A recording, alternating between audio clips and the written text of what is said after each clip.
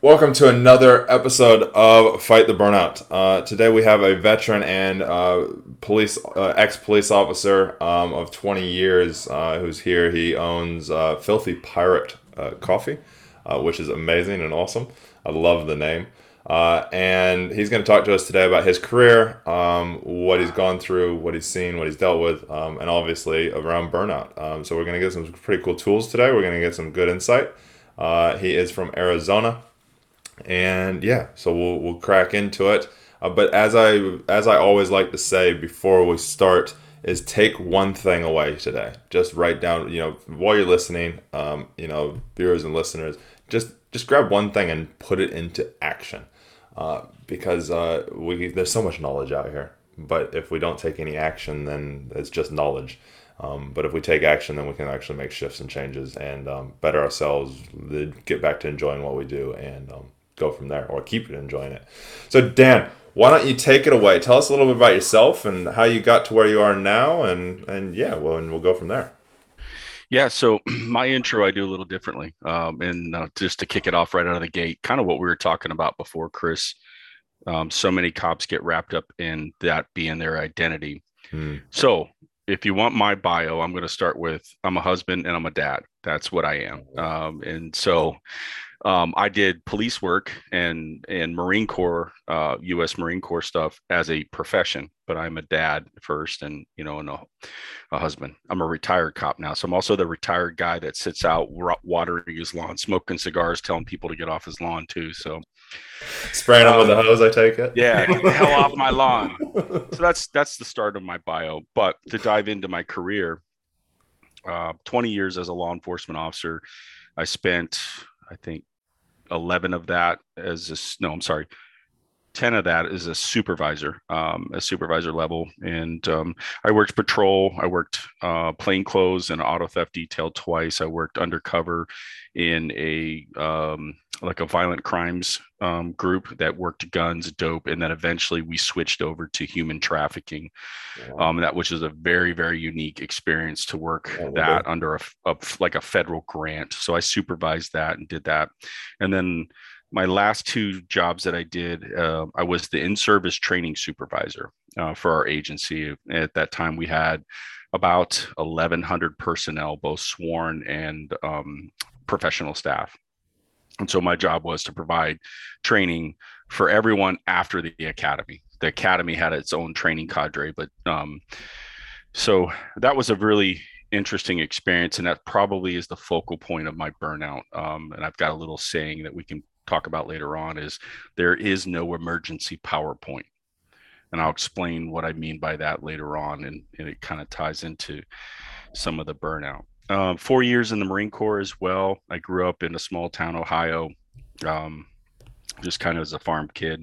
So work ethic was always really strong in my family. And I think that's also a second part. When you burnout is really easy to achieve when you're a hardworking and person of high integrity and you don't want to fail and you don't want to let people down. That's a dangerous, it's a very healthy attribute, but it can be very dangerous too. Yeah. And I'm sure we'll dive into that later on. But that was one of my biggest strengths in growing up through the ranks in the police department. I had a blessed career. I say blessed because I made it home out of the gate, with the same amount of holes that I went into the job with and nothing extra. I got banged up a little bit. I've gotten injured just like every other cop. And then I had my fair share of non-visible injuries, Yeah. as well internally. So great career. Spent 13 years on SWAT. Did that. That was probably the biggest portion of my career where I spent the most energies and efforts and involvement. I was a team leader, a sniper, and had a really, really great career there. Involved in multiple high violent, critical type things. Lots of several shootings that were that transpired. But yeah, interestingly enough, most of the things that I endured on the negative side was at the training unit. Okay. Wow, you've done it. You've done a lot. It's awesome to hear. Few things. Obviously, we're going to talk about. There's so much here that we're going to talk about. We'll try and cram it in as little time as we can, but who knows how long Yeah. it'll go. Um, But before we get into the training side, because I know that's where there's going to be some good meat in that, I want to talk about you talked about with your bio and that your identity isn't what you do. It's who it's who you are. You are a father and a husband. Why do you think that's so important? Um, because I think you have to, a lot of times when you hear these intros and they start with their career and they don't even mention very, very little until they're prompted Mm, about their passions, the things they do, their hobbies, their family. A lot of people don't know I have my oldest son's gonna be 21. He has autism, and we're going to take care of him for the rest of our lives. So a lot of folks, in our career fields, law enforcement, first responders, even military, they start with, I'm a Green Beret, I'm a firefighter, I'm a cop, I'm a SWAT guy. Well, the truth is, you're not. mm, That's a chapter of your life, but it's not who you are. And I think we need to rewire how we say things and how we think things and what is a priority so that subconsciously, when I say it, I start with, this is who I really am. yeah. That's a part of me, but this is who I really am. How long have you been doing that for? Just the last couple of years, mainly this last year. I did a lot of rewiring this last year. I've been retired since November of 2020. We spent that following year, most of 2021, getting the business up going, getting the podcast that we run up going, and smooth. And then I've also really this last year, part of 2021, and then this year, just spending on rewiring how I think, how I talk, how I act, the things that I do, what's a priority, what's not a priority, what can wait, what I used to, dive into right away. that And I think, Ohio hard worker. yeah, it's just someone hey, Dan, can you help me with this? Absolutely. I'll drop everything and I'll go. And that might be the case. You might, Chris might have a flat tire and I got to go help him off the side of the road, but it also might be you. And I think we all have had those people in our lives where, are they taking advantage of your niceness? Are they taking advantage of your willingness to do a good job? And a lot of bosses do that. I think Yeah. they Yeah. see a caliber of employee that's high level integrity, going to get it done right. And so as a leader, it's really challenging and important that you balance getting good, healthy work out of someone and inspiring them, versus just beating them down and just piling all your shit on them until they break. Yeah. Yeah. So I think that's really important. Yeah, no, it definitely is, and it's interesting how a lot of us law enforcement and that it takes us a few years out of the job to recognize that what we did wasn't actually who we are. So it's all about seeing what we can do to transition that faster, or even before we leave, because then be- it, law enforcement's got one of the highest divorce rates out of any Yeah. career that you can have, and it's not Substance because abuse. Yeah. yeah. It's Gambling. not. Yeah. It's not because we're all a bunch of horrible people and nasty. It's because that's who we end up becoming because we think we are what we do. Instead of coming home and disconnecting and going, "Hey, work's at work," you Yeah. know. So no, I love that. Now, you would have seen and dealt with a whole ton of stuff. I take it, especially being involved in shootings and being on SWAT and that. How do you believe that that compounded in with everything else that we're going to talk about during the training, doing the training side of stuff when it came to Uh, burnout? yeah. Great question. So I personally have been involved in 5 shootings total. Two where I was an actual shooter. The other 3, I was there in some capacity, right directly close to it, and just wasn't in a position to shoot. And so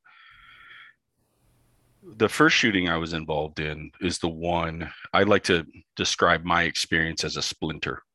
Everyone's got a piece of wood, splinter or metal underneath a finger, it's in there and you can't get it out, right? And it's in there. You can feel it occasionally, and you kind of forget about it, and it kind of comes around again. And that's how my first incident was, because I ended up a woman that was suicidal. She was an older woman. She wasn't a violent person. She didn't have a bad background. She wasn't the animal that we all hear about coming out of prison that hates cops and Mm, all of that. She was a mom, and she ends up. So we end up going to her house to do a check welfare because she made some suicidal comments to her son. Basically, goodbye. It was what she did. Yeah. I've been involved in those jobs. Yep. Right. Every cop has, right? For the Yeah. most part. Not every cop, but probably pretty damn 99% close. of Yeah. cops. Yeah. And so I go there and knock on the door. She acknowledges, says, go away. And time expires. And we hear a gunshot. We think at first she's shooting at us. She actually was. We didn't know that until later on. The investigator, she was shooting through the carport door at us where we were at, but we thought she self-inflicted. Yeah. So we broke out a window to kind of look inside the room. I was on a rifle. She came out of another room still alive, obviously, because she didn't self-inflict. And she's pointing the gun straight at me, probably just a few feet away. And kind of gave myself pause because it, like, is this really happening? This isn't the bad guy that we train for. When you do your scenarios and you got the, the big meat eater cop who's dressed down and, it didn't fucking look anything like that. Right. It just looked like this mom, like someone's mom on the other side. And so I ended up shooting her, and the team ends up going in, and I'm holding on her, looking through the broken window at her down on the ground. And here's the splinter part. I didn't know her son that she texted was on scene just outside on the perimeter. So when the shots rang out, he clearly knew and he could see what had just transpired. So he runs up and he starts yelling, "You shot my mom, you shot my mom." And so that shit got burned in my head pretty badly. And I put it away right away. I knew that this is bad. This is bad. And so I put it away for a long time. I was like, I could feel that splinter. It's infected in there, but I'm just going to keep going. Fast forward 10 years later, not dealing with it. I went to the proverbial, visit with the doctor, the police doctor afterwards, and police counselor, which right, feed along with stuff, and a lot of times the police one's actually not all that great because they're just there to get you through, right? Sadly, which is horrible.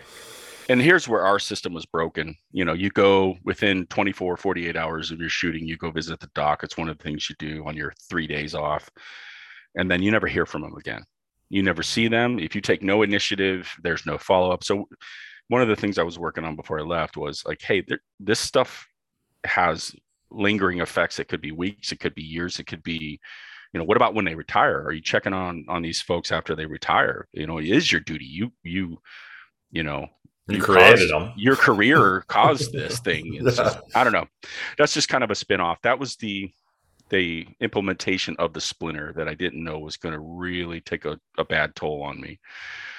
Fast forward to training. 10 years later, I'm at the latter part of my career. I'm completely burned out. So just real quick, how long were you in the job when this shooting happened? I had been on 8 years. Okay, so you've been in for quite a while. So yeah. I'm sure there's also the other trauma stuff that's added on to that from the other jobs that you've been to. Yeah. I mean, I've had a handful. The dead baby calls. Those other ones that stick with us and really. And everybody has different ones. Different ones affect different people in different ways. Yeah. But they compound up. They compound up over time. They do. And They add up. It takes something else that just triggers it. Right.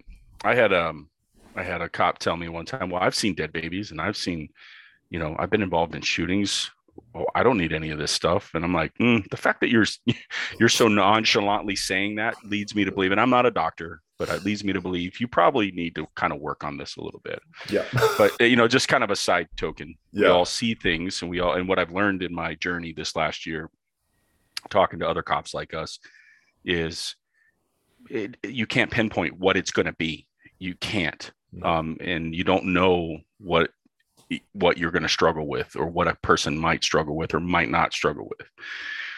Yeah. You got those. Everybody has their own past pre-policing, and this is where I'm very passionate about helping. When I help those get into law enforcement, same thing. I talk to them about their past and what they've gone through. Because if you're bringing it in and those are the reasons because you want to stop that, or you want, those are painful and you don't like them, so you want to help, you want to stop them. Yes, that's very good. But if you're living by that, all it does is compound in all the time. As you said earlier on, the beliefs and the, shifting the beliefs and the wiring, and that if we can shift the wiring that we're bringing into the place, then we're not recreating it every job, every dead baby, every suicide, every shooting. It's not reconcreting in all of our past. And so yeah, it is, and everybody brings something different to the job. Yeah, for sure. So but yeah, all right. So you've gone through this. You've stuffed it away. I call them the demons in our heads, those little voices, and we stuff them away. That split you're calling it the splinter. So you've stuffed it away, and then you've gone to the training. You're doing the post academy training type side of stuff with officers and yeah. So just to kind of back up, that happens in 2009, 2014, 2012. I become a supervisor. A lot of pressures put on me as a supervisor. And I'm not saying this arrogantly. I was just a doer. I got things done. I got things done very well. And so you become the person, hey, Dan, we got this project coming up. I need you to, get a few people together and blah, blah, blah. Well, that's one. And then there's two, and then there's three and four and five, and they're all due tomorrow. And, it just stacks up. And I did not have a no button or I'm sorry, I can't this week. And that is real critical to start rewiring your brain to look at things and go, that's too much. It's not healthy. It's not going to do anybody any good.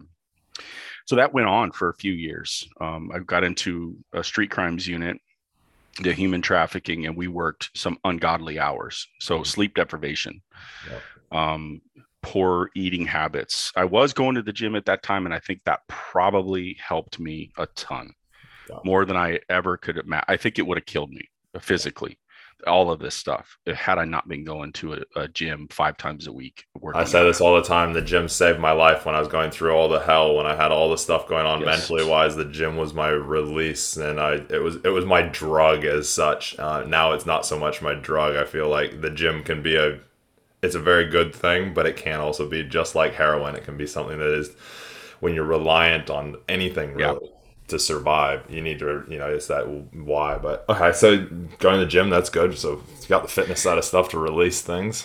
Yeah, I got sick with Graves' disease in 2017, which is an overactive thyroid, which is most commonly induced by stress and adrenaline. Adrenaline, yep. Yeah. Your thyroid had no idea how to cope with all the adrenal failure and stress. It was crazy. It was like all of a sudden one day I'm walking up one flight of stairs into our training admin building, and I have to stop and I can't breathe, and my heart is pounding, and it feels like every cop knows this feeling, like right after a pursuit, foot pursuit, car pursuit, and you're trembling and you got all that adrenaline. This was all day, every day. It wouldn't stop. You'd be surprised. There are more cops that have that don't know about it, because I don't care who you are or what you do or whatever mindset you have. When you're on shift, your adrenaline is pumping. Yeah. So it's ready. It's on alert, right? It's always going. I remember when I left the place, it took me ages to, I'd get excited about something or something I'm passionate about. I'd get excited about it. My adrenaline would go, and I'd get such a flood of adrenaline that I'd start to get shakes that I couldn't control because my body didn't know how to regulate my adrenaline. Yeah. Well, if you let that go too long, everybody's different, you could end up like in my case where your body is pumping adrenaline nonstop. And so I lost like 40 pounds. Wow. Really fast. And I'm a big guy. And so it also hit me in the gym where I was like, all of a sudden I had no strength, no energy. So I stopped going to the gym, which was bad, but I had to for this. And eventually over the next few years, that was able to get under control. But I was now at the training center, and I was at the training center under a new chief who was a progressive liberal from California, who actually is now the Border Patrol and Customs director, Chief Magnus, Chris Magnus, who was just nominated by Biden administration. And so his running orders were basically our training was completely outdated and not very good, which he was correct. It was like most police departments. You go to that 1 10-hour training day, everyone's dragging their gun belts in, looking like a bag of shit, and acting like a bag of shit and pissed off because they got to be there. And I say Oh, that from a supervisor standpoint because it's like, oh, you guys are killing me. Just do the training. But yeah. I remember turning up to some trainings like that, and I yeah, turned up there. I was on diplomatic protection at the time, so I had done high level like CQB training and stuff. And I went to because we had to get up to level 3, like responder type thing. From level 1, they were changing how who was in what level and that, and so we had to get up to there. And so I go to this, and I'm there with all these like frontline cops, these old crusty cops that have been, and they're there and they're doing their holds, and they're like this doing their holds, and I just slapped one of them in the face. I was like, dude, if I can slap you in the face, you can get the shit kicked out of you. And yeah, so, but watching them, they're just is that one day a year, that yeah. blase kind of thing, and yeah, And I was used to training with SWAT guys, and our yeah. training at that we was hardcore. Like you went It's at it. similar to me. Yeah, you went at it and you gave it your all, and at the end of it, you debriefed it and you took accountability for all your mistakes. And Yep. it was completely contrast Yeah. what our agency was. Now, talking about the officers and just how minded they were. Well, that was the agency's fault because we had built Mhm. this over 20, 25, 30 years of the shit training. Yeah. We had people teaching that shouldn't have been teaching. We had people that didn't have credibility, people that were hiding from police work that did not really care They about go training. there because they don't want to be Yeah. frontline, but they don't want to leave the job. Yeah. So that's why they brought me in. They're like, they cleaned house and they said, we want a new supervisor who's got an extensive background, who could teach tactics, use of force, who's a good instructor, who can get the message across. And they asked me to do it. And I said, I'll do it. Because I like training. I really, really enjoyed instructing, and I was good at it. And I Mhm. could take someone and show them how to do the job in a way that made it valuable to them and that Yeah. they wanted to learn. And we To, did to that. their needs, because everybody learns differently and everybody's Right. taking something different away from something. And as soon as you can figure out what it is that person needs, shit, they'll soak everything up. One of the things we did at training was we stopped saying this is right or that is wrong. It was what did you do? Why did you do it? Is it legal? Is it moral? Is it just, and then we'll go from there, because you could go left when I go right. And Yeah. maybe both are fine, right? And Yeah. so we broke that curse. And now, It's good. so to give this chief credit, we went up, I think in 2017, 600% in training volume Wow. in 1 year. That's So a you can lot. imagine That's a lot of volume for lot of for the volume, guys a lot of volume. teaching it. Right. And so we did a really good job. We pump out this curriculum. The reason I'm saying all this was eventually that shit, when you never let off the gas pedal, it eventually will break you. It'll break everyone. And they never did. They'll make it worse. And this is something to be mindful for your listeners that are listening that might be in a supervisory or command management position, is be mindful of sending new aspiring people that want to get promoted into positions like that where you're making big changes, because they will bury people, in my experience, to get promoted. Uh-huh. And they don't give a shit who they step on to do it. Not all of them. So just keep that in mind. That's what is your goal? My goal when I went there was to get everybody home, keep them out of jail, and keep them out of the hospital. That was our goal. I told my staff, those are the 3 things that we're going to do. That's your mission statement that's your Right. mission statement for the training. Get them home, keep them out of jail, and and keep them from ending up in the hospital if we can. But my boss's mission was a little different. And so here's where it starts. The splinter's really starting to poke through the skin now, at this point, 2017, 2018. And I hit some pretty low moments where it just, I didn't have the support. They gave me the mission, but didn't have the support to kind of fix things. And there was a lot of things going on. Cops were pissed, as you can imagine. You Well, go in from 20, so you said 2017. we And started in early 2016 or late 2016, and then early yeah, and then 2017. wasn't it 2016 the Black Lives Matters thing started coming up, and there was all the Well, yeah, anti-police stuff yeah. going on as well, Well, which that adds more stress to it, because that was the time when I started to hit, because that was happening in the U.S. and it was starting to peddle here. I had my stuff going on, so that popped in my head, and I know all around the world it started to Yeah. So Puts more pressure on cops as to kind well. of give you a description of just like one event that really just tore at my crew was we were ordered to bring in convicted felons, people of color, to tell cops what cops had done wrong to them. So imagine sitting in a room full of cops and I agree. I agree with bringing them in and learning from them, there's a but learning not, value, not negating any of but that. not being told what you did wrong. A cop does Right. not Yeah. want to be told what they did wrong. We Told how had to we learn had from it. yeah. So we had these organizations that brought these people in. We had people of color that were doctors, PhDs in sociology, and and all these different things. Right away, cops put up barriers. It was not the right way to do any of this training. There was a valuable learning point in understanding the perspective of someone growing up in a poverty-stricken environment and the things that they've encountered. Or, in some of these stories, I remember talking to one guy and how he was treated by a cop. It was funny because he said, I fucked around and got my ass kicked a lot. I did some dumb shit. He goes, but putting me face down on the hot pavement in Arizona and leaving me there was bullshit. I was like, fair enough. Great point. You know, Yeah. I mean, that it made me really think because we took for granted on that stuff sometimes and Yeah. how we put people down and then when do we get them up in a timely manner and so forth. But anyway, I digressed. What all of that training there caused so much conflict. I had officers screaming at me outside of the training classroom, fellow supervisors. What the fuck are you doing bringing this shit in here? And what they were angry about was the new chief and the direction of the country, Yeah. right? So Ferguson, Baltimore, all that happened in 2014. By 2016 things were changing. Body cameras are out, all this stuff was coming, de-escalation training, mental health training, and it was a lot, man. we, Yeah. we don't realize how much change this country did across the world, right? I mean, Yeah. for the world, everybody was involved in this. And by 2018, man, I was running on fumes. I was coasting into the gas station. I had nothing left, and shame on me. I didn't recognize it because I was that person that said, But "Just we keep never going, man."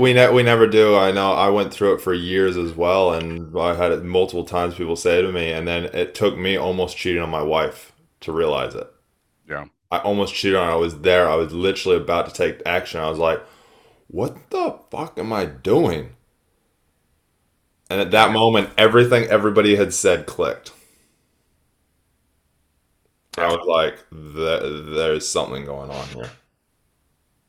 yeah. Infidelity is huge among our ranks, right? Well, And is it it's really? What is it? and everybody has their own changing moment of, whoa, wait a second. I would love to hear if you know or can identify that kind of that moment where you're like, wait a second, now Yeah, I need to go to the gas station. yeah. Because So then it yeah, puts everything up until then into perspective and you go, holy crap. yep. 20. So I can tell you right now, 2019 in the fall, sitting on the edge of my bed on two occasions, and I had completely checked out in life. It was over. It Mm. was done. And it was weird because for the first time in my life, I understood all those calls of people that I was dealing with when they were talk about their depression. I'm Mm. like, what the fuck is that? I don't understand that. What is that? I get kind of disappointed sometimes, but I finally felt it. I felt like nothing. It didn't Nothing matter. mattered. Nothing Nothing mattered. matters. It and it's hard to describe. And once you get in it, it felt like I was in a toilet bowl just swirling, and I could not stop. Um, and so, the idea of this, I even started planning it and what I was going to do and how I was going to do it. And I just remember sitting around the edge of the bed, and I kind of looked up, and I see the picture of my kids and my wife, and I'm like, this is going to fucking destroy them. How could you be so selfish? You want to, Mm. you feel that pain inside and you want it to stop. And so when I was the first time I was sitting there, this is all within a 3-week time span Mm. where it really got really Really dark, bad, really, yeah. really, really dark. It had been going bad for 18 months prior to that, I think. And it just kept increasing and nobody knew, not a close friend. Nobody knew.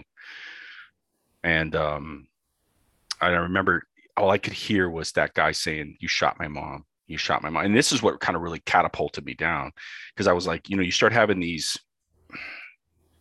I can't get this right. I can't do this right. I'm not good at this. And the rewiring was going really badly in the wrong direction. Yeah. And The negative thoughts, the negative beliefs, yeah, and it just starts to compound in. And, yeah. And, and then it finalized with, you're such a piece of shit. You shot somebody's mom. Mm-hmm. And I'm like, fuck, and so that stewed for about 3 weeks until I put the plan in motion, and was ready to kind of do that. And then I just had that moment. I don't know what it was. I don't know if it was a higher thing, spiritual thing, but it was just that moment where I was like, and I think some of it was, I had a good friend in high school that committed suicide out of the blue. Yeah. And none of our friends, there was 4 or 5 of us that were real close, and nobody knew. And we were with him 2 days prior, partying and having a good time. And I just remember how devastated all of us, his family, his mother, his girlfriend, everybody was just destroyed.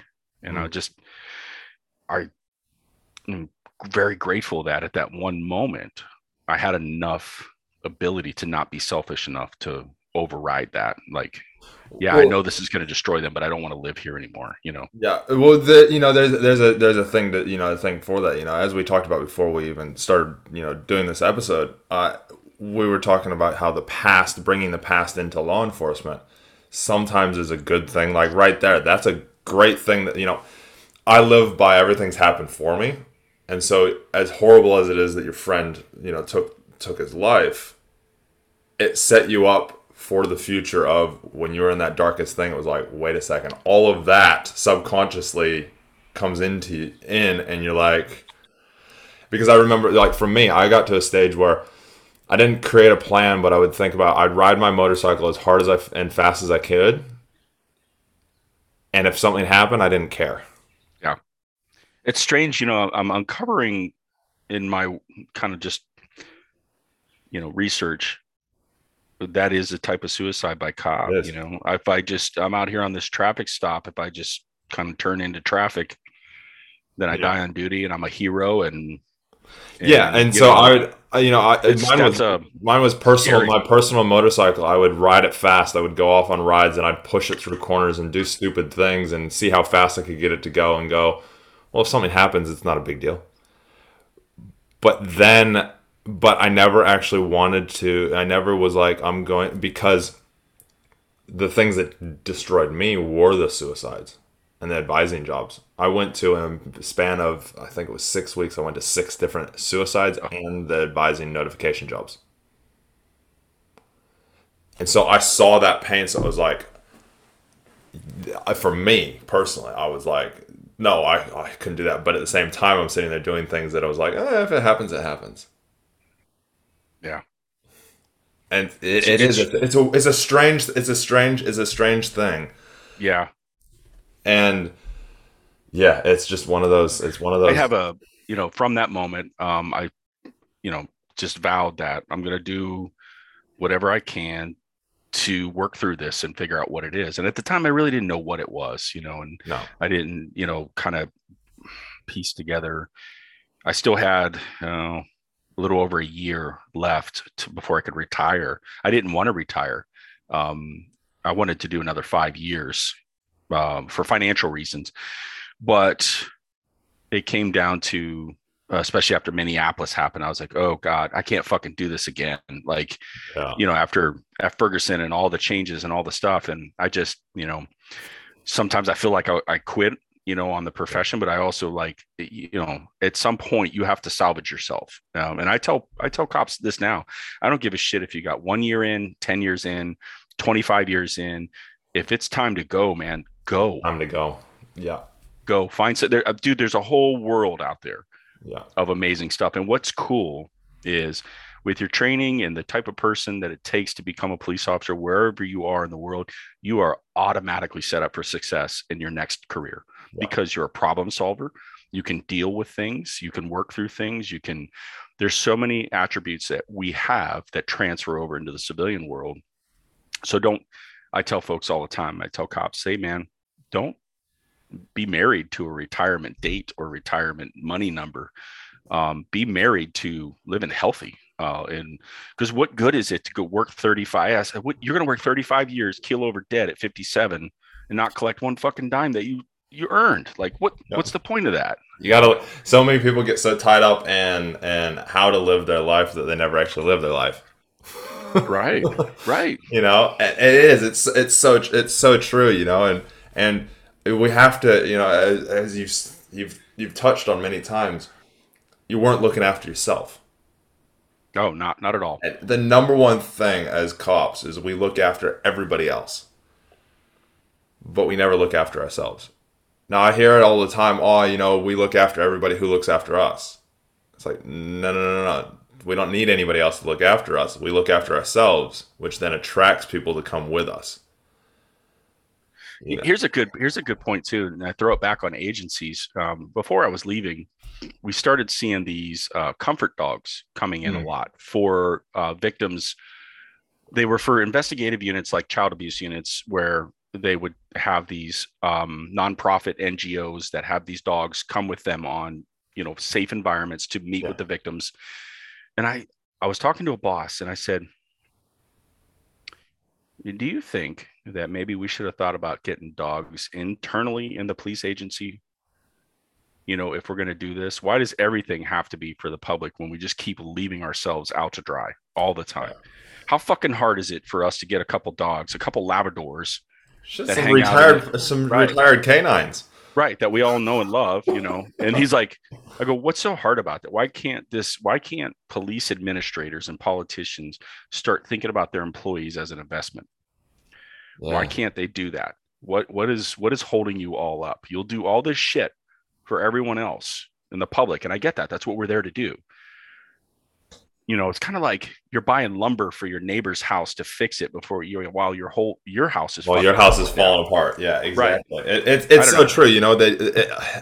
I love this. This is a great conversation. Um, we, as law enforcement, we do. I've talked to law enforcement and first responders all the time, and we're doing everything for everybody else. And one of the guys was like, we don't reevaluate ourselves. We evaluate every other Yeah. situation, but we don't evaluate our own Yeah. situation. And once we can start doing that, and once if departments can start actually thinking about, okay, how do we look after our team? Because if we look after our team, they will look after everybody else better. Yeah. Here's a good example. You should have never went and done those notifications No, if I you if shouldn't you were have. on scene, right? You should have never went there. It should have been me who wasn't on the call. I get summonsed in. Here's the name. Here's all the information. You're going to go to this address. And you're going to do a Yep. notification. Why are Yep. you doing that? Yeah, Why are my there were a couple that you. The one was I was with the dad when my partner Mm, found his son. So that one, which was probably the hardest one for me, watching somebody who was about my dad's age literally collapse oh because yeah, he kept pulling it out of me, kept pulling it because he knew as soon as I started taking him back to the car, he subconsciously he already knew, and so he just collapsed in the walkway, and I pretty much had to carry him back to the patrol car. But then yeah, there's another one where I went to the thing and we're like, oh, it's on our way back to the station. At the end of really, shift, we'll be there 10 minutes. We'll just stop. 3.5 hours later, we were yeah. still there. I mean, you think about that. You're about to tell a family that somebody important to them is gone and never coming back. Yep, And exactly. here you are, and I've done the same, And thinking I've like, got the hey, and I'm I've got gonna the image in my head of right, what he's actually done as well. right. You're on your way to, I'll just stop, before I get my cheeseburger on the way back to the station, I'll just stop. And we got to change that Yeah. whole how we do all those things, and think about the significance of that. I've also been on notifications where cops did a really shitty job and very, very unemotional. Just, yep, your son's dead, died in a car crash, and I'm like, dude, Well, fuck, like, there's an emotional disconnect from themselves after that right, job where we went and I was like, we're like, oh, it'll take 10 minutes. We couldn't even get the welfare people to get there because I couldn't get a hold of them, so we ended up having to do all of it. Whereas normally you turn up, you get the welfare people, and they come, they take over, and you leave. So it's yeah, normally not too bad. But yeah, this one, and that day I can put it on to that day. It was the final nail in the coffin of removing my emotions. And from that yeah, day on, my emotions, and I'm an emotional guy, my emotions, I shut them off because the 16-year-old daughter found the suicide note on the computer, blamed herself, Oh, and all I wanted to do was give her a big hug. And it was about 2015-ish. No, it was 2014, so it was when all the Ferguson stuff was going on and that, and I was hearing it because I'm from the States initially. And yeah, and I'm sitting there going, oh, I can't give her a hug because that just is going to be unprofessional. You know, a 16-year-old girl giving her a hug saying it's not her fault. And that's all went through my head. And so I just went, it's okay. It's not your fault. And I disconnected completely. yeah. And I never reconnected until I left the job. Yeah. It's crazy. I feel great now. Not just because I retired, but because, and I tell people this, look, man, it's okay to feel sorry for yourself. It's okay to have, injuries, whether you sprained your ankle running in a foot pursuit or, whatever has happened internally in your head. What's not okay is to sit there and be in a fucking pity party for yourself every day. You've got to take some action, and there's tons of resources, even if it's just listening to a podcast like this, just to get your head right in the right momentum. Yeah. One of the things I tell people, the easiest thing you can do, it costs you almost no money, is get up. And the very first thing you do before anything, actually use the restroom when you wake up, and then drink water, drink 20 ounces of water. Start your day out because your body needs that water. I found that is, especially as you get older, your body needs that hydration, and you're starting out the day with something positive that's simply changing how you think and how you do stuff. Don't pick up your phone. Don't have a cup of coffee yet. Drink a cup of water. You put that water back in your body and sit and reflect for a minute. And I always try to do this. I'm grateful for at least one thing. Yeah. I was going to say that's what I normally do. First thing when my eyes open up, I go, what am I grateful for? And actually, I've started doing it on an app on my phone because I had a tendency to grab my phone. So I was like, sweet, I'm going to grab my phone. And the first thing I'm going to do is I'm going to tell myself what I'm grateful for. I'm going to put it in my phone. Yeah. I like that. It's good. You start with something positive. Don't look at social media and all the anti-Biden and anti-Trump or this or that or Will Smith slapping the shit out of someone or any other horse shit. You know what I mean? Exactly. It's so true. And it is that one that and I teach my clients to do this all the time before they even get into the place because it's how you actually will develop and be better at anything. Is have good habits and be grateful. Yeah. And I was like, and people are like, oh, I don't know what I'm grateful for. So like when I do my group calls, like my coaching calls with my clients, we do it in a group setting so everybody can learn from each other. I constantly, the first thing that I ask them is, okay, what are you grateful for today? The amount of people that struggle to find something grateful is actually flabbergasting. Yeah. And I'm like, okay, stop overcomplicating it. Stop trying to find something big and grand. Me, sometimes I wake up and the only thing that my mind can go to is I'm grateful I woke up. Yeah, right. I will tell you, your own mortality is one of the biggest things that you think about what it takes to become a human being in this world and what it takes to stay a human alive for, I'm going to be 50. So yeah, fuck, I'm grateful. Shit, man. How many people died last night while they were asleep? Yeah. How many people died in the world last night? 600,000 people die in the U.S. from heart disease every year. You do the number, that's a lot of people every day, right? Like, and so taking care of yourself and not, getting into that position where your heart is going to quit on you, that's just like, I'm grateful. I get up, I go to the gym with my daughter at 4 a.m. and we go work out and we come back and we start our day at 6 a.m. You know what I mean? Like, and fuck, it's the same, the second thing that I've got 2 dogs. And so that'll be another one that it's so easy. I'm grateful for them because they love you unconditionally. I don't care. Dogs love you unconditionally. If we could all be like dogs, my wife says it all the time. If we could all be like dogs, the world would be a better place. Loyal and unconditional. Yeah. And then the third one, the 3 that I can grab all the time. I'm grateful to I woke up. I'm grateful for my wife, and I'm grateful for my dogs. Yeah. Keep it simple. Keep it simple because everything after you can that grow on it. But yeah. Keep it simple because otherwise, if you try and overcomplicate everything, then if you're overcomplicating that, and you recognize that you're overcomplicating that, you'll be overcomplicating other things in your life. Oh yeah. You'll be overcomplicating the job that you went to yesterday. You'll be overcomplicating the job you went to 10 years ago. it's like if we take that, the shooting that you were involved in, that stayed with you for so long. A proper good counselor would have got you to make sure and continually stayed with you around the importance of the good that you did. Yeah. I think the other thing too, I should have done, hindsight being 2020, and I'd like to see, and I really promote this now, Well, is our hindsight is the learnings for the yeah, next people yeah, coming up behind us. right.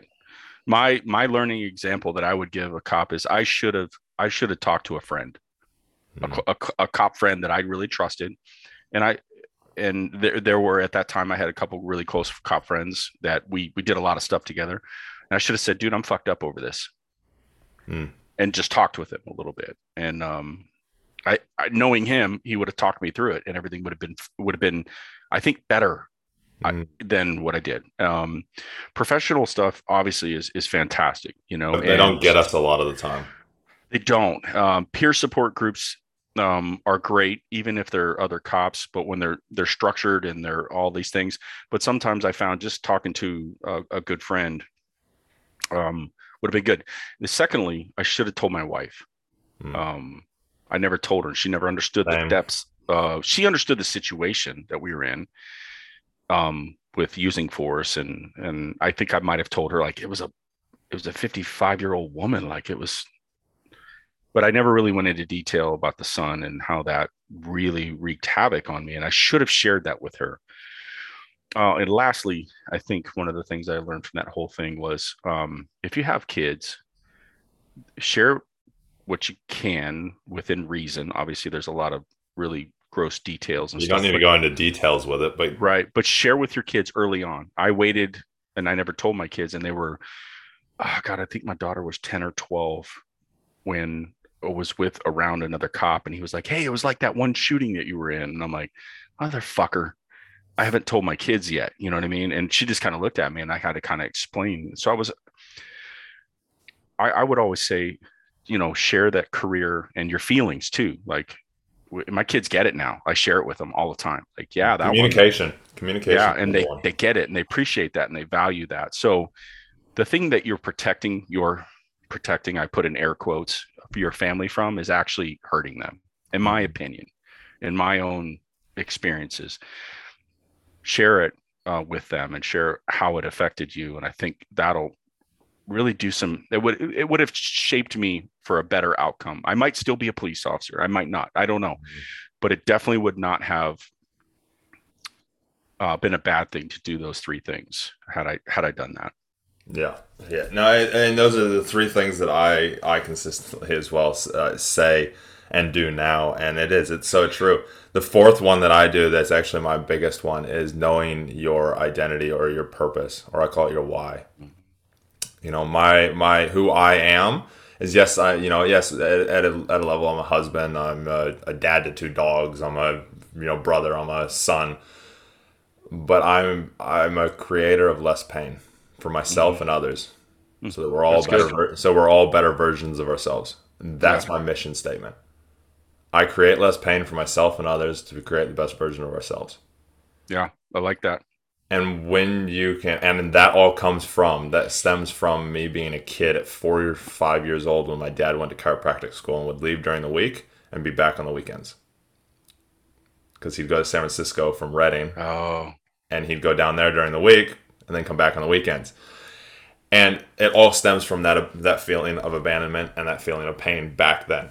And it is why I have done everything that I have done in my entire life. I've been against bullies. I've bullied a bully because he was beating up on my brother. I have been the person who, in school, instead of there being all the cliques and that, there was the popular kids that just were their thing, and then there was everybody else. There wasn't a middle and a unpopular. There was, and in turn, I find out that I was kind of was leading of it, and I was always creating less pain for people's lives. Problem is that when I was in law enforcement, I wasn't creating less pain for myself. It was for everybody else, because I didn't have my mission statement, which I believe if I had had that mission statement and lived by it, I would still be a cop today, yeah. because I would have gone, I'm in pain.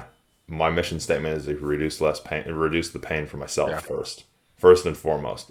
I'm in pain. Why am I in pain? and and everybody has their own unique one. Um, Dan, what do you reckon yours is? I think my why, if obviously, like you said, family man, I dogs, all that stuff. I think my why, my purpose now is to be a good example of someone that can, hit some dips, some really lows, and just keep clawing. Mm-hmm. So if I could be every day from here through my conversations at the coffee store or my podcast or my interactions in general, I talk to cops all the time, still. If I can be that, like, I didn't know he was in that bad of shape. And I actually had a person tell me, you're like this Marine SWAT guy, mean as fuck trainer, all this stuff. Cause I was a hardcore kind of guy. Like, I would, as a supervisor, like, hey, stop fucking around. We're here to train, and that kind of, she said, I had no idea you were, she heard one of my podcasts and me talk about what I just talked about on this one. And she's like, I had no idea you were suffering. And that's insane. And I also have these issues. And that wasn't the only time I heard that conversation. I'd heard that many times. And I realized you can inspire people to keep climbing. Don't hit rock bottom and don't stay rock bottom. It's okay if you hit rock bottom, but here's some things to do that. So my why is basically just hopefully being a good example of, you can change your life. You can. They always say people don't change. And that's horseshit. People do change. Their lives change. They grow. They mature. They do develop good habits if they want to. That's the key point. If you want to, I can't make you seek help, and reach out and get professional help and talk to a counselor and talk to you have to do that on your own. I can just tell you, right? That as a coach. So I just try to be that person, like, shit, if he can go through this, then I can too. And I can get there. And so that's kind of my why in a nutshell. And maybe it's, I want to join the Marine Corps like my son did, and all right, well, and inspire him to do better than I did. And, when he came out of boot camp, and I was like, hey man, you're already better than I did. You got meritoriously promoted because you were a squad leader. I never had that in boot camp. You're already better than me. So keep going, and that's kind of my why, is just be an example of keep climbing, man. Yeah. So to be an example, let me ask you this. When you were in the police, were you always being an example for others? Good and bad. Yeah, I have my negative points. I always tried to. But you were always trying to be a good example for everybody I else. was. I was deep in my heart. I was always trying to be a good cop and a good leader. Were you prioritizing being a good example for yourself before being a good example for others? No, not at all. Do you do that now? Do you make sure that you're a good example for yourself first and then others? Yes, I do. Every day. And that, for the listeners, that's the key. A lot of law enforcement go in because I need to do my purpose, and subconsciously we know it. And I'd say yours may even go deeper than that. But with what we have here, so many people have an idea of it, but they just never learn to articulate it and turn it into a statement that you can easily focus on. And that's what I do for people, because it's so important. I feel, because then you're tied to something that is you, not anybody else. Right. Not a mantra from somebody else. Those are great for what you do, but why you do it, that serves why you do it. Those other mantras, but your mantra serves you. And if you're doing it for yourself, you'll do it better for others. Yeah, for sure. Nah, Dan, it's been great. There's been some great stuff for, it's been a great conversation. There's been so many, you've done a lot of work, which is awesome to see. You've worked through a lot of stuff. You've helped a lot of people. And so it's amazing. What would be, the last question I like to ask is, what would you say, well, before I ask that, actually, is obviously you've got your Filthy Pirate coffee that you do, which sounds amazing. I'm not a coffee guy, but it sounds amazing. I know lots of cops are coffee people, so get in there. How do people find you, and maybe buy some of the coffee? Yeah, for sure. So our coffee company is called Filthy Pirate Coffee, and you can find us on our website at filthypirate.coffee. not .com, but .coffee. Being a true pirate, I just made up shit that I didn't care and did my own thing. That was the beauty of the company. It was going for it. It was mine. I could create it. I had no one to blame. You know, so I love that. Filthypirate.coffee. We have a store, a brick and mortar in Tucson, and we do all local roasting and packaging. It's family owned. We handle everything from awesome. Start to finish. And then we have a podcast strictly for police officers, mental health, and we, just like you, we interview people with different resources and kind of provide that, and that's called Talking Filthy Police Podcast. Cool. And that's on most of the major platforms, and I do that completely because I care about cops. And one of the things when I retired, I realized, man, there's a whole ton of experts out here that just for cops. Right? Or first responders. There's doctors, there's resources, there's groups. Why the fuck didn't anyone tell us any of this shit was out there? Like, you know, so I did a lot of finger pointing, right? Like, you know, if all these things were out there, you know, and there's becoming more and more because we're breaking that stigma, right? We are as a world, we're breaking that stigma for law enforcement. It's not okay to treat our cops that way. And it's not okay to let our cops plummet into an abyss. And it's awesome that cops are doing it as well. Cops are getting involved in it because then they understand. Like, I understand what you've gone through. Not completely, but I have more understanding than somebody who sits in an office that has a degree that is going, do that. And you're like, how the hell do you know? You've never had to pull a gun on somebody. You never had to shoot somebody. You never had to scrape somebody up off the train tracks. I mean, right, exactly. And so, you know, I was pointing the finger like, oh, this is bullshit. These agencies should be telling it. I was like, well, you can change. Exactly. You can do it. You can buy the gear at minimal cost, and you can do a podcast, and you can learn, and you can make mistakes, and you could get laughed at because you sound like shit in the first few episodes, and you can have a good time doing this. And it's also therapeutic, you know. And what I learned in that was it was for me. And I met some amazing people like you, Chris, and just these backgrounds. And I'm like, there's a whole nother world out there. I want to share that with people. You know? And so stop pointing the finger at others, point it towards yourself, and then ask yourself, what can you do differently? Well, how can you fix this? Yeah. You don't have to be a rocket scientist to figure this shit out. It's not that hard, you know? No. That's just my take on that, you know? Yeah. It's why I started this. It's why this podcast got started. Yeah. Because I was helping people prevent burnout and overcome burnout. And then I was like, let's see what other people are doing and make sure that, you know, that people that have gone through burnout and that, what are they doing so that I can test it. Let's test out what I've been doing. And now it's the thing of, I talk to, it was initially, I'll talk to anybody. Now I've changed it to law enforcement and first responders. It's like, I feel we have one of the most stressful jobs 100%. Out there over anything, even over a CEO, you know, that because we have literally the whole world watching us 24/7 on and off duty. Yeah, and watching us and pointing the finger, saying, "If you fuck up, so help you." Or find, or just trying to find a fuck up or make one up. You know, it's like, oh, you stepped out on the road. You should be locked up for jaywalking, even though you're a cop. It's like, when does this madness stop? Right? You know. And you know, the madness only stops. It'll never stop. It's just a matter of what we do with the madness that matters.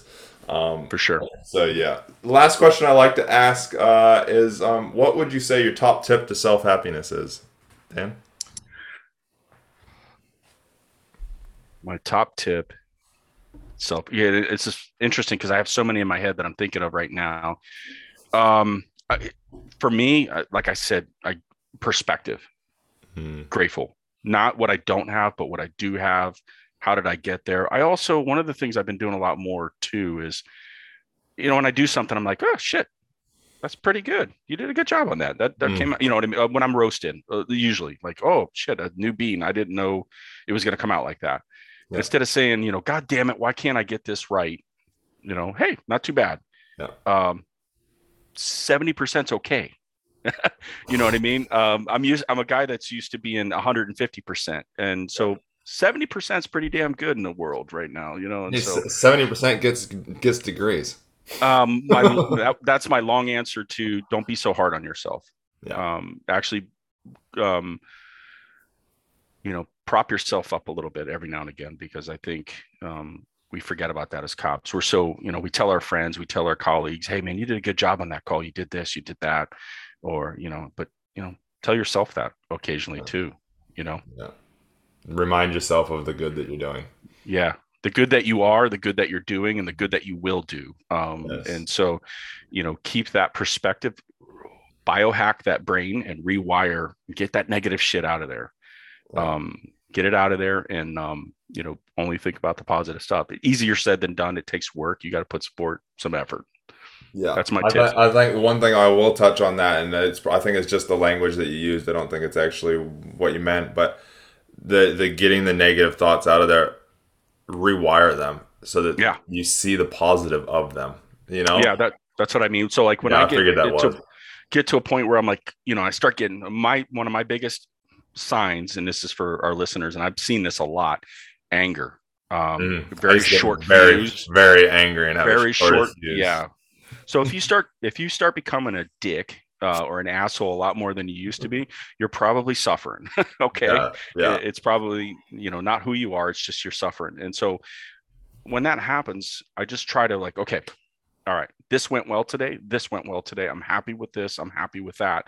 And I try to shift. And that's what I mean by get that out of your head.